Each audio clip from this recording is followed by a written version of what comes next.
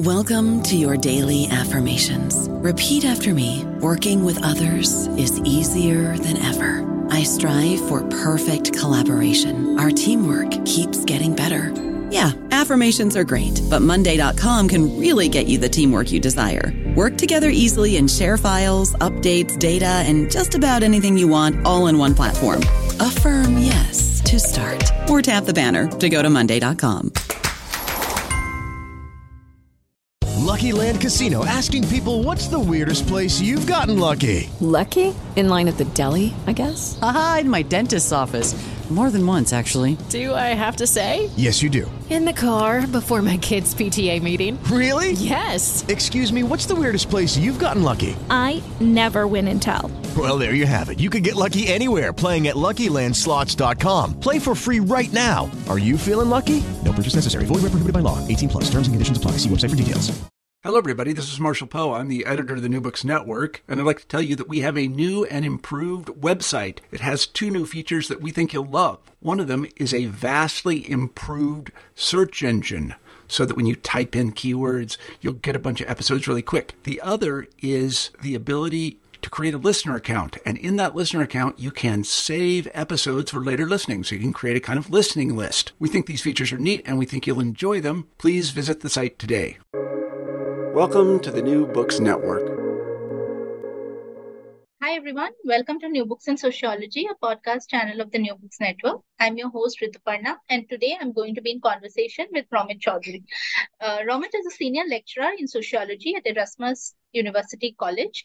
He's an urban sociologist interested in public transport, masculinities, conviviality, and everyday life in cities. His monograph, City of Men, Masculinities and Everyday Morality on Public Transport, is an ethnography of the laboring lives of public transport workers in Kolkata and their interactions with commuters and traffic police. A section from this book jointly received the award for the best article published in the journal Urban Studies in 2021. His earlier research explored the social life of crowds in busy transport hubs in Tokyo and masculinities in the context of men's rights movements, feminist methodology, sexual violence, and caregiving.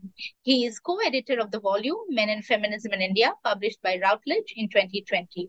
Romit has an interdisciplinary training in literature, cultural studies, and the social sciences. He received his PhD in sociology from the National University of Singapore. In today's conversation, we are going to discuss his recently published book, City of Men, Masculinities and Everyday Morality on Public Transport, that has been published by Rutgers University Press in 2023. Thank you so much, Romit, for joining the conversation with me on New Books Network, and I welcome you to this podcast. Thank you so very much, Rituparna. It's great to be speaking with you. Right. So let me begin by asking you your main motivation behind writing this book. I mean, what is the reason behind writing a book on men? Right. So, I began conceptualizing this project, I think it was 2013, when I was thinking of doing a PhD in sociology, in social anthropology, urban studies broadly. And by that time, I think I'd already done about 5 years of research on questions of masculinity in India. I'd done a project on sociability and leisure practices of men in urban West Bengal, and I'd also done a project on men's rights movements, anti-feminist men's rights movement in India. And I was very keen to continue my work and research interest in masculinity, but I also was thinking of how I could tie it with my other interest, and that is city life, and especially public transport, which has personally played a big role in how I experience cities. And I was trying to familiarize myself with the feminist urban studies literature, and of course, we know from that very rich body of scholarship that cities are, for the most part, made by men for men. They are deeply patriarchal spaces. They are male spaces. And I was interested to build on this insight, build on this vast body of scholarship by centering men's lives in the city and really thinking about what a focus on practices of masculinity can tell us about how cities become these male spaces that we know them to be. And I think the focus on public transport, which I eventually ended up pursuing, that has to do with a couple couple of reasons. One is that, as you know, from at least December 2012, there's been a lot of public discussion on violence against women, especially in moving vehicles, so buses, taxis, so metro, so on and so forth. And also ideologically, while women are routinely tied to stasis, to dwelling, masculinity is ordinarily associated with mobility, with being footloose. And I wanted to explore some of this dynamic in my research. So that's how I came to conceptualize this project. All right, very interesting. So could you talk a little bit about your field and the methods that you have used? How did you choose your target group? Yeah, so this project is entirely based in Calcutta, and I did interviews and ethnography in spaces of commuting, specifically the auto rickshaw, the taxi, and I looked at their interactions among each other and also with commuters and with traffic police. So, in terms of my primary data source units, so to speak, these were three groups of workers that are almost entirely comprised of men and who spend really all their working hours in the urban outdoors. So unless there's some really very pressing demands on their time, typically auto rickshaw drivers, taxi drivers don't take any days off. So my way of doing research, this research ethnographically, was really, I couldn't really schedule interviews with them. So the only way for me to speak to them was to travel alongside them as they were doing their work. So I had to sit next to an auto rickshaw driver and speak to him about his experiences of driving in the city, of living in the city, as he was driving an auto rickshaw. So on the one hand, this of course was somewhat physically challenging, and there were a couple of accidents that I was also in. I was lucky enough to escape relatively unharmed, but it also had some uses. It had some value. For instance, as I was driving, as I was rather riding alongside the auto rickshaw driver, for instance, they would often notice certain spots in the neighborhood, certain locations in the neighborhood, and that would spark a trail of memory for them. So they would tell me that, yeah, this spot which we are just passing through, this is something very important and memorable had happened. And then he would launch into an entire anecdote about exactly what had transpired there. So in this way, certain locations in the neighborhood along the way automatically served as pegs for memory, which I think really helped me to elicit rich data. So in addition to these interviews, I also did participant observations. So I traveled in these auto rickshaws, in taxis as a passenger, and took elaborate notes of the kinds of interactions and the kind of spatial dynamics of these spaces on the move. I also did ethnographies of traffic training workshops with traffic police, both traffic police being trained and also traffic police training these auto rickshaw drivers and taxi drivers to drive more safely. So yeah, these are some of the methods that I used for this project. Right. So do you think that your own positionality impacted the research in any way? Well, certainly. And I think in response to your previous question, I would also add, Rituparna, that I was also quite influenced by literary studies in the way in which I did ethnography, particularly this idea of surface reading, which certain literary scholars have been trying to have been writing on, where they are inviting us to look at the surface of things as they are, rather than trying to pry it open for a kind of interior that is hidden from view. And this is something that I found very inspiring while trying to do open ethnography, because it seemed to me that many of these spaces of flows in the city, especially spaces of commuting, mobility, these are really ever only available to us as urban ethnographers in the form of fragments. So you will hear snippets of conversations, half sentences that you can't fully follow, given the nature of urban interactions in cities. So this whole idea of surface reading is something that I really try to follow while doing ethnography, rather than aim for some kind of holistic depth, as it were. But in terms of positionality, most certainly the fact that I'm a cisgender male, I definitely had relatively easier access to many of these urban sites, which I think a woman or a gender non-conforming researcher would very much struggle to enter. So sites like a roadside tea stall, say where a lot of these auto rickshaw drivers drivers, taxi drivers would hang out. See taxi drivers sitting together and playing cards. These are spaces that I would say I had relatively easy access to simply because I'm a cisgender male, and also things like stories about these drivers' sexual lives, a lot of body sexual humor. These are narratives that I was able to access, I think, precisely because of my positionality as a cisgender male. But then again, as a middle class person, I also share a lot of the animosity that a lot of urban middle classes have towards working class communities in the city. So on the one hand, while me being a cisgender male gave me access to this group of workers, my positionality meant that I also had to be very alert and cautious about some of my assumptions vis-a-vis the people that I was speaking with. So yes, I think this is how I would reflect on my positionality. Again, very interesting. So, of course, there have been previous works on public spaces and the relationship with gender. But from your own work, if you could talk about the relationship between the cities as public spaces and how they become gendered, using a few examples. Yes. So as I said before, definitely I've been very, very inspired by the very vast and rich literature in urban studies, in feminist urban studies in particular, and also masculinity studies. And I try to bring these two bodies of scholarship into conversation in this book. And I would say that a very important insight that has come out of feminist urban studies is that women's fear of violence, sexual violence, and physical violence often manifests itself in spatial terms. So, feminists have really shown us how the city is produced as a male space through violence, but also through exclusions of access to a number of urban resources. And I'm really trying to build on that body of scholarship here in this book by focusing on cooperation.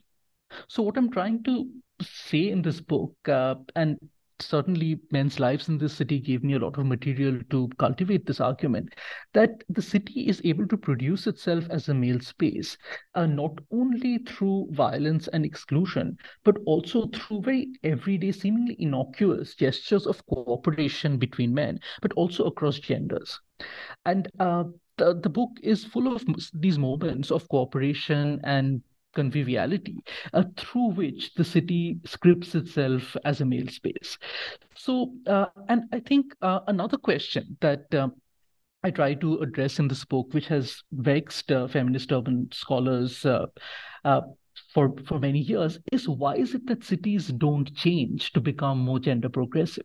Why is it that even though they change, the city finds ways of scripting itself as male, as patriarchal across these changes? Why is that the case? And I think my answer to that question, which of course is necessarily a partial one, is the role of everyday morality. That everyday morality plays a very strong structuring influence on men's lives in the city, and it also ties them to certain traditional roles that then end up producing public spaces of the city, different urban spaces, as inhospitable to women. So I think the book provides many such ethnographic instances where we come to see this kind of cooperative gestures producing the city in patriarchal ways. Right. So, again, what would be some interactional dynamics that take place between the different groups of men in the city streets, and how do they shape these cities?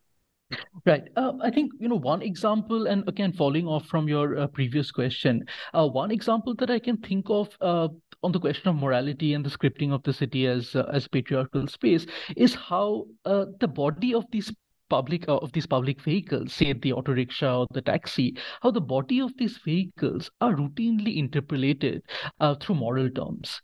So the auto rickshaw or the taxi is often seen as a sacred space, which then prohibits certain kinds of activities from taking place in them. And the sacrality of these public vehicles has to do with the fact that it's because of these vehicles that these men are able to provide for their families.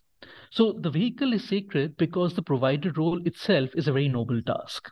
And again, you can see how the role that morality plays in structuring the city as a patriarchal space. But this also plays out in very interesting ways, and it creates certain kinds of interactional dynamics between different groups of men in the city. And so, for instance, one way in which these interactions happen has to do with the different territories of auto rickshaws and taxis in Calcutta. So something that is perhaps a bit distinctive about auto rickshaws in Calcutta is that unlike in the other so-called tier one cities of India, in Calcutta, the auto rickshaw plies on a designated route. So they don't have access to the city at large, but they have a fixed route that they ply back and forth on. And the taxi, of course, has access to the city at large. And another key difference is that auto rickshaw drivers are primarily so-called local men. They are Bengali men, whereas the taxi driver is largely a migrant from rural Bihar. So these different identities play out in quite compelling ways in how these different groups of transport workers interact with one another. So, for instance, taxi drivers often feel very vulnerable to the social power of auto rickshaw drivers. So, for instance, precisely because auto rickshaw drivers move in a herd, as it were, they move in a group on designated paths, they have a certain kind of group power that the solitary taxi driver does not have. So there were many stories of taxi drivers being beaten up by a group of auto rickshaw drivers, and the taxi driver felt that he couldn't do anything to really protect himself because he's alone. A, he's a migrant, and B, the nature of his work is solitary. He travels to different parts of the city that he may not even be familiar with, whereas the auto rickshaw plies on a very familiar trajectory. So this creates interesting dynamics of power between these two groups of working class men in the city. You also have I also realized that the neighborhood functions as a particular kind of resource for these working class men, particularly for auto rickshaw drivers. So, for instance, a lot of these auto rickshaw drivers that I spoke to, they grew up, they drive the auto rickshaw in neighborhoods that they grew up in. So, by dint of having grown up in the neighborhood where they're currently working in, they exercise a certain kind of right to the city that, at least to these neighborhood spaces, that the migrant taxi driver is unable to. So, for instance, if a auto rickshaw driver is intercepted by a traffic police personnel, he might bargain with the traffic police by saying, "Sir, please don't find me here. Please don't find me. Please don't give me a hefty fine here. This is a neighborhood that I grew up in. Look at this field. I used to play football here. Please don't find me here. It doesn't seem right." So this kind of language is not available to the taxi driver, which again creates an interesting dynamic, really a hierarchical relationship, so to speak, between the migrant taxi driver and the so-called local auto rickshaw driver in Calcutta. How do these groups look at and understand the presence of women in the streets? Yes, as you can imagine, a great deal of my conversations with transport workers was about how they read and understand the presence of women on city streets. And here, of course, as expected, there is actually a wide diversity of attitudes among these groups of men to women's presence in the city. And there's a fair bit of overtly patriarchal reactions, like expecting women to stay at home. But there are also some other attitudes. So, for instance, a number of auto rickshaw drivers quite vocally protest when their women passengers are touched without consent by co-male passengers. And their reasons for protesting vary. So it could be because they have pro-feminist ideas about consent. So it's wrong because these women have not agreed to this kind of sexual contact. But it's also often for commercial reasons. So they protest because they know that if women feel uncomfortable in their vehicles, then they will not avail of the service, which will then harm business. But it also appeals to a male protectionist logic that she's someone's daughter, she's someone's wife, she's someone's sister, and hence she deserves to be protected. And interestingly enough, these drivers of public vehicles also feel threatened by certain kinds of women in public spaces. For instance, I heard a lot of stories, and this is particularly from taxi drivers, about women who are supposedly part of gangs of robbers. They pretend to be in trouble, these women, and they ask these drivers for help, and then they have their gang members rob them. So the idea that the woman in the city is a temptress, again, this is something that has come up in a lot of feminist writings on cities, is also a theme that recurred in my conversations with drivers. But there are also anecdotes where there is some form of redemption.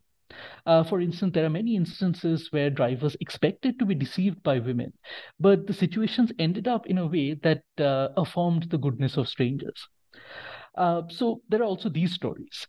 And I also heard many migrant taxi drivers expressing sexual indifference towards middle class women. Which might also seem a bit counterintuitive because in public discourse, the working class migrant male is often seen as having a very rapacious sexuality who constantly desires the middle class feminine subject, feminine urban subject. This is often the dominant tropes in which the story gets told. But in my interactions with taxi drivers, I often encountered a different kind of sexual ethic. So the idea I encountered was that class women, city women, are unsuitable for them because A, they cannot afford to have romantic relations with them financially, I mean, and also that city women make very poor wives for rural men, and also say a fear of being shamed by their village community if they were to have sexual relations in the city. So often, a lot of taxi drivers end up de-eroticizing middle class women passengers. So yeah, these are some among very many different attitudes that I encountered of these men towards women. Yeah, I think this is very interesting, the part where you talk about the eroticizing the women from cities. So, of course, there has been the entry of app-based transport cabs now, and a lot of women and men use them. So, do you think, that has changed the existing scenario? Well, I mean, I have to say that I didn't really look at that. My research is entirely to do with the older forms, the older kinds of ambassador taxis that are now very quickly vanishing from the face of Calcutta's urban landscape. But of course, the app-based transport apps did come up in several of my conversations, both with commuters and with taxi drivers. And it's interesting how many of the migrant taxi drivers, the older group of migrant taxi drivers, because a lot of these Uber and other ride-sharing cab drivers are also migrants from Bihar. But the older group of migrants would often say that we prefer to drive a taxi, the older taxi, because the body of this vehicle gives us a kind of protection that these new sedan cars don't have. So the newer cabs are seen as fragile and therefore not offering the kind of physical protection from the wear and tear of city life that the older cabs have. So this is also a way in which they mark distinction. They also say that we know the roads much better than these newer drivers because they are simply following a mobile application. They are following Google Maps, whereas we really know the interior lanes of the city. So these are some of the ways in which they mark distinction vis-a-vis some of these newer ride-sharing cab drivers. But I'm also curious, Rituparna, if I may ask, I mean, does any of this resonate with your experience of using public transport in Indian cities?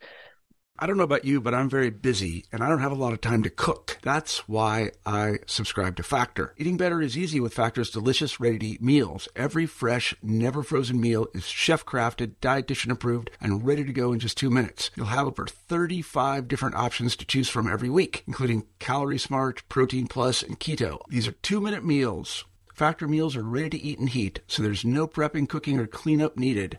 They're flexible for your schedule. Get as much or as little as you need by choosing your meals every week. Factor is the perfect solution if you're looking for fast, premium options with no cooking required. Sign up and save. We've done the math, and this is important. Factor is less expensive than takeout, and every meal is dietitian approved to be nutritious and delicious. Head to factormeals.com/NBN50 and use code NBN50 to get 50% off. That's code NBN50 at factormeals.com/NBN50. noom.com/NBN50 to get 50% off. Yeah, so what I feel is what the so-called traditional drivers that you mentioned and their assumption that they know the routes very well and others are following the Google map is quite true.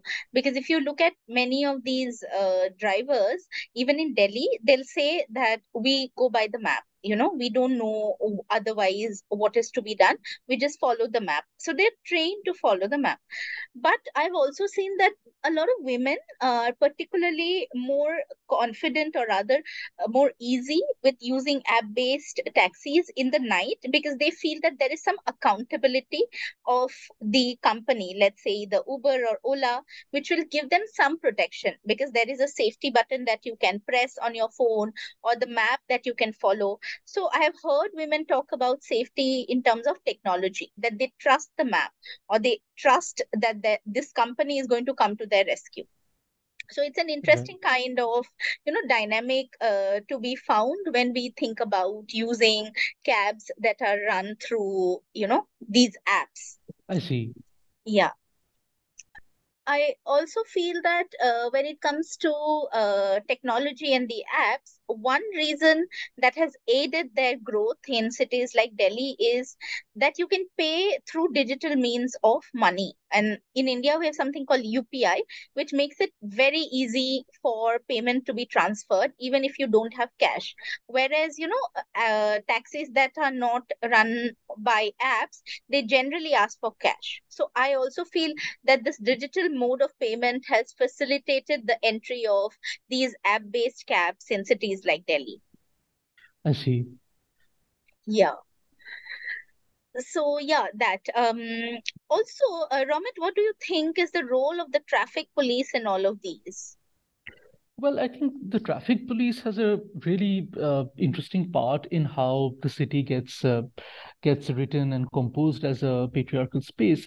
Uh, and one way in which that happens is that I found that the norms of heteronormative masculinity really functions as a kind of invisible principle that guides how urban traffic is governed. So to give you an example, while I was doing ethnography one afternoon, I was traveling in an auto rickshaw, and as you know, in Calcutta, the auto rickshaw is a shared form of transport, and this particular vehicle was just waiting at a major thoroughfare, waiting for other passengers to come through. This vehicle was intercepted by a traffic police personnel, and they started talking to each other, and the traffic police the sergeant told him that you should not be waiting here, this is not a spot for you to wait, so I have to fine you. And they clearly had some kind of they had prior contact, so they knew each other somewhat. So the auto rickshaw driver started kind of bargaining with him, saying that, sir, please don't fine me today. I have promised my wife to take her to watch a film, and you're a married person yourself, so you know how difficult it is if you make a promise to your wife and then you don't keep the promise. Why do you want me to go through that experience? And the traffic police also started laughing.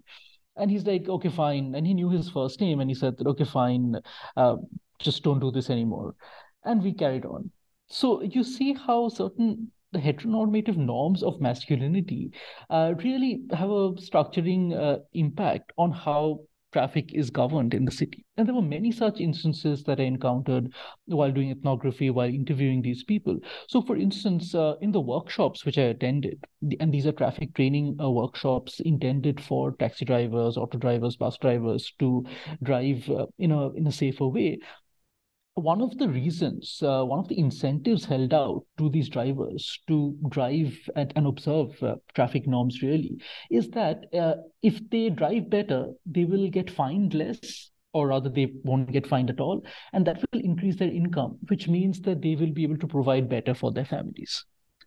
So the idea is that you need to observe traffic norms because that will help you, to put it quite bluntly, to become a better man.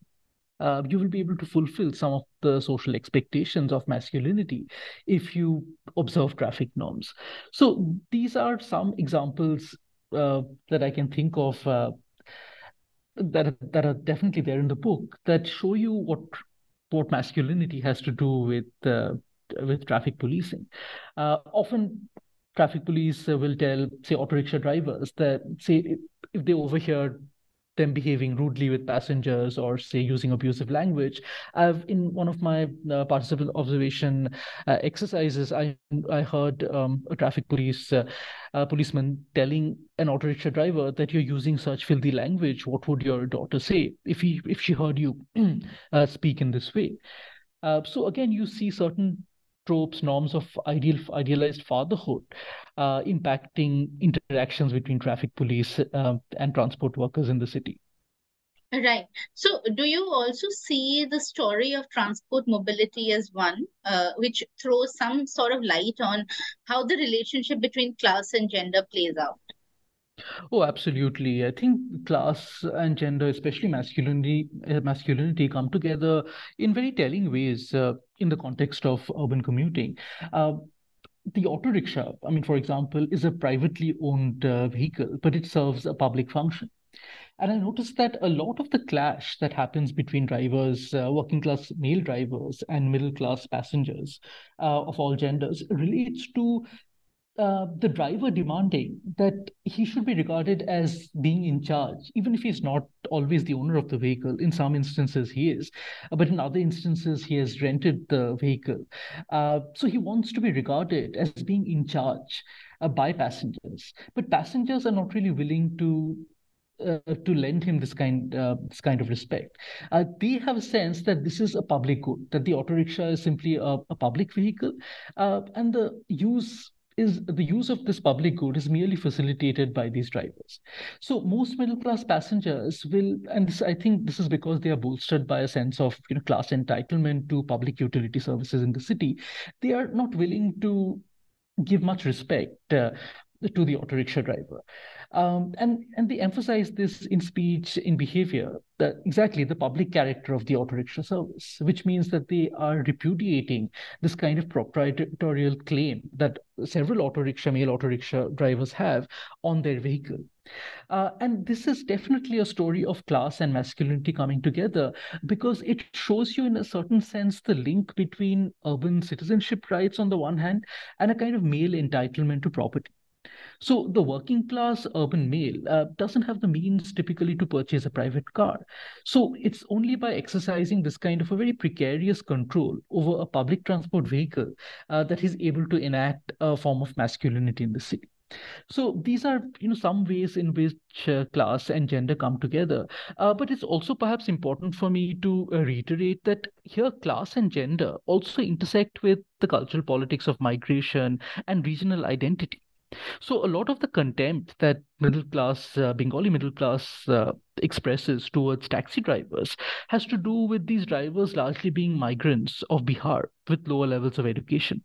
So if you even have a cursory glance at several of the letters which are written by readers of popular English language newspapers, you will come across, and quite routinely, you will come across expressions of disgust at the comportment of Bihari taxi driver, his clothes, his manner of speech, his behavior. These are things that repulses the Bengali upper middle class clientele. And this is very much in contrast with attitudes to the Sikh community, which earlier used to provide the majority of taxi drivers in Calcutta. The Sikh man is an image of honest, reliable, trustworthy masculinity, whereas the rural migrant male from Bihar is merely crass, inherently aggressive, and so on. While so these are very discriminatory stories of class and gender coming together in the context of commuting, but you also see class and gender interlocking in some other ways. For instance, I also noticed that several middle class women passengers and working class male auto rickshaw drivers are able to come together in moments of banter. There are certain kinds of joking relationships that evolve between middle class women passengers and working class auto rickshaw drivers. You also have elderly women commuters establishing a kind of maternal relationship with drivers, especially those that they're frequently traveling with. And you also see very interesting passing friendships, if one can put it like that, between the aspirational lower middle class and the drivers of these auto rickshaws.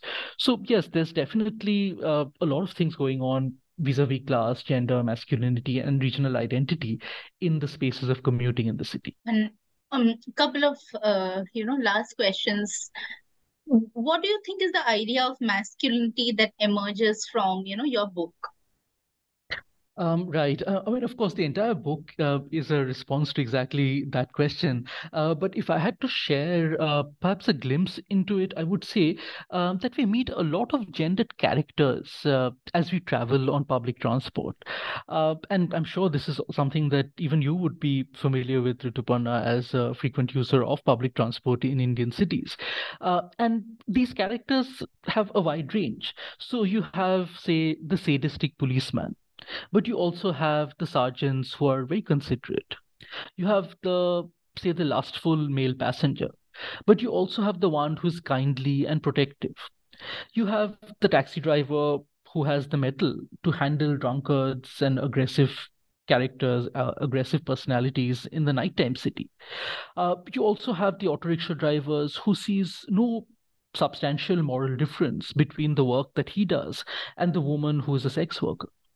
But a common theme, I would say, that runs through these different images of masculinity in the book is the relationship between the family and public encounters through which men make sense of their lives in the city, if that makes sense. So men's roles in the family, this is something that I found repeatedly, seems to have a tremendous moral influence on exactly what men do in the city. So familial roles such as fatherhood, being a husband, being a son, being a brother, these are roles that have a really abiding impact on men's interactions in the urban outdoors, and also how they read the presence of women in city spaces. So yeah, these are some images of masculinity and several more that you will find in the book. Very interesting response, I must say.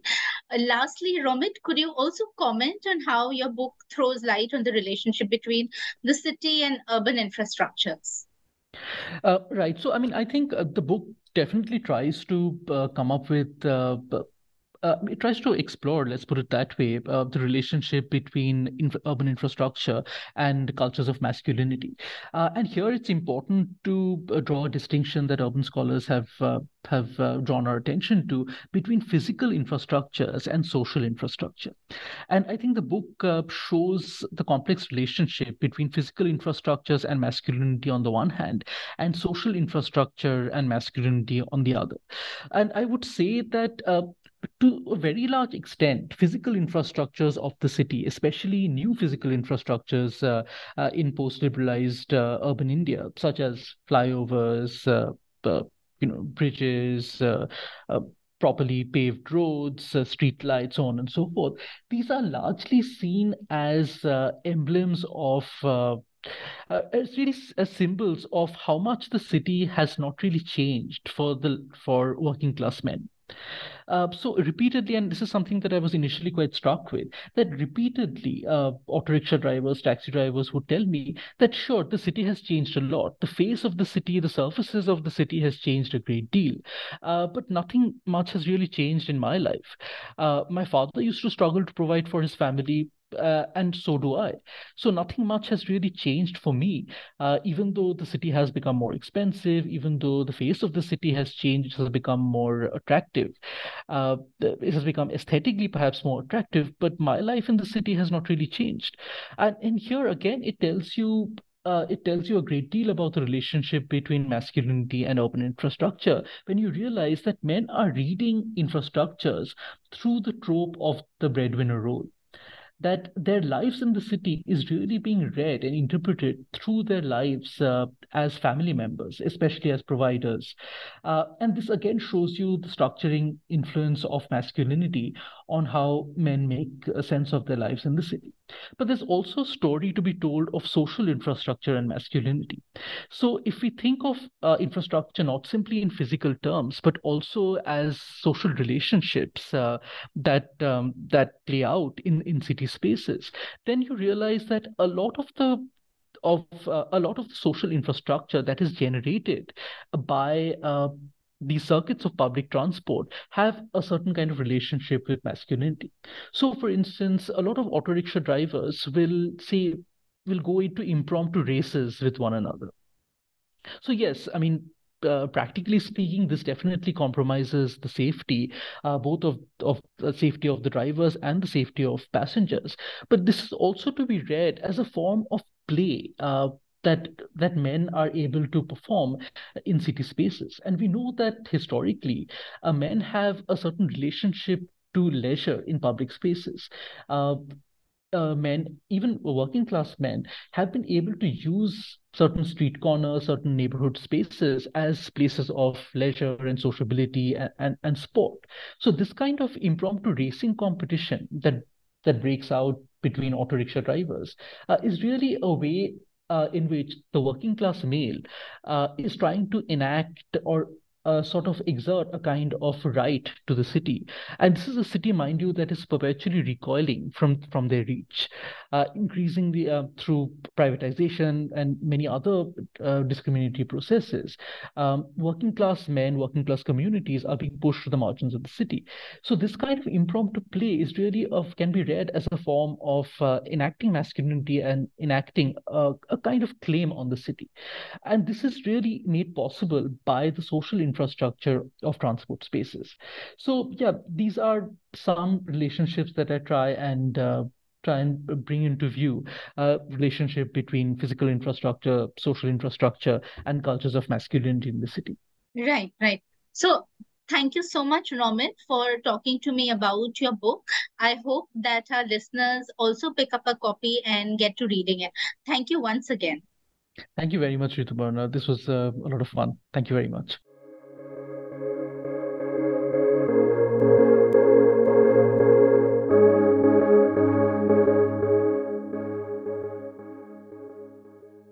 Step into the world of power, loyalty, and luck. I'm gonna make him an offer he can't refuse. With family, cannolis, and spins mean everything. Now, you wanna get mixed up in the family business. Introducing The Godfather at ChumbaCasino.com. Test your luck in the shadowy world of The Godfather slot. Someday, I will call upon you to do a service for me. Play The Godfather, now at ChumbaCasino.com. Welcome to the family. VGW Group. No purchase necessary. Void where prohibited by law. See terms and conditions. 18+.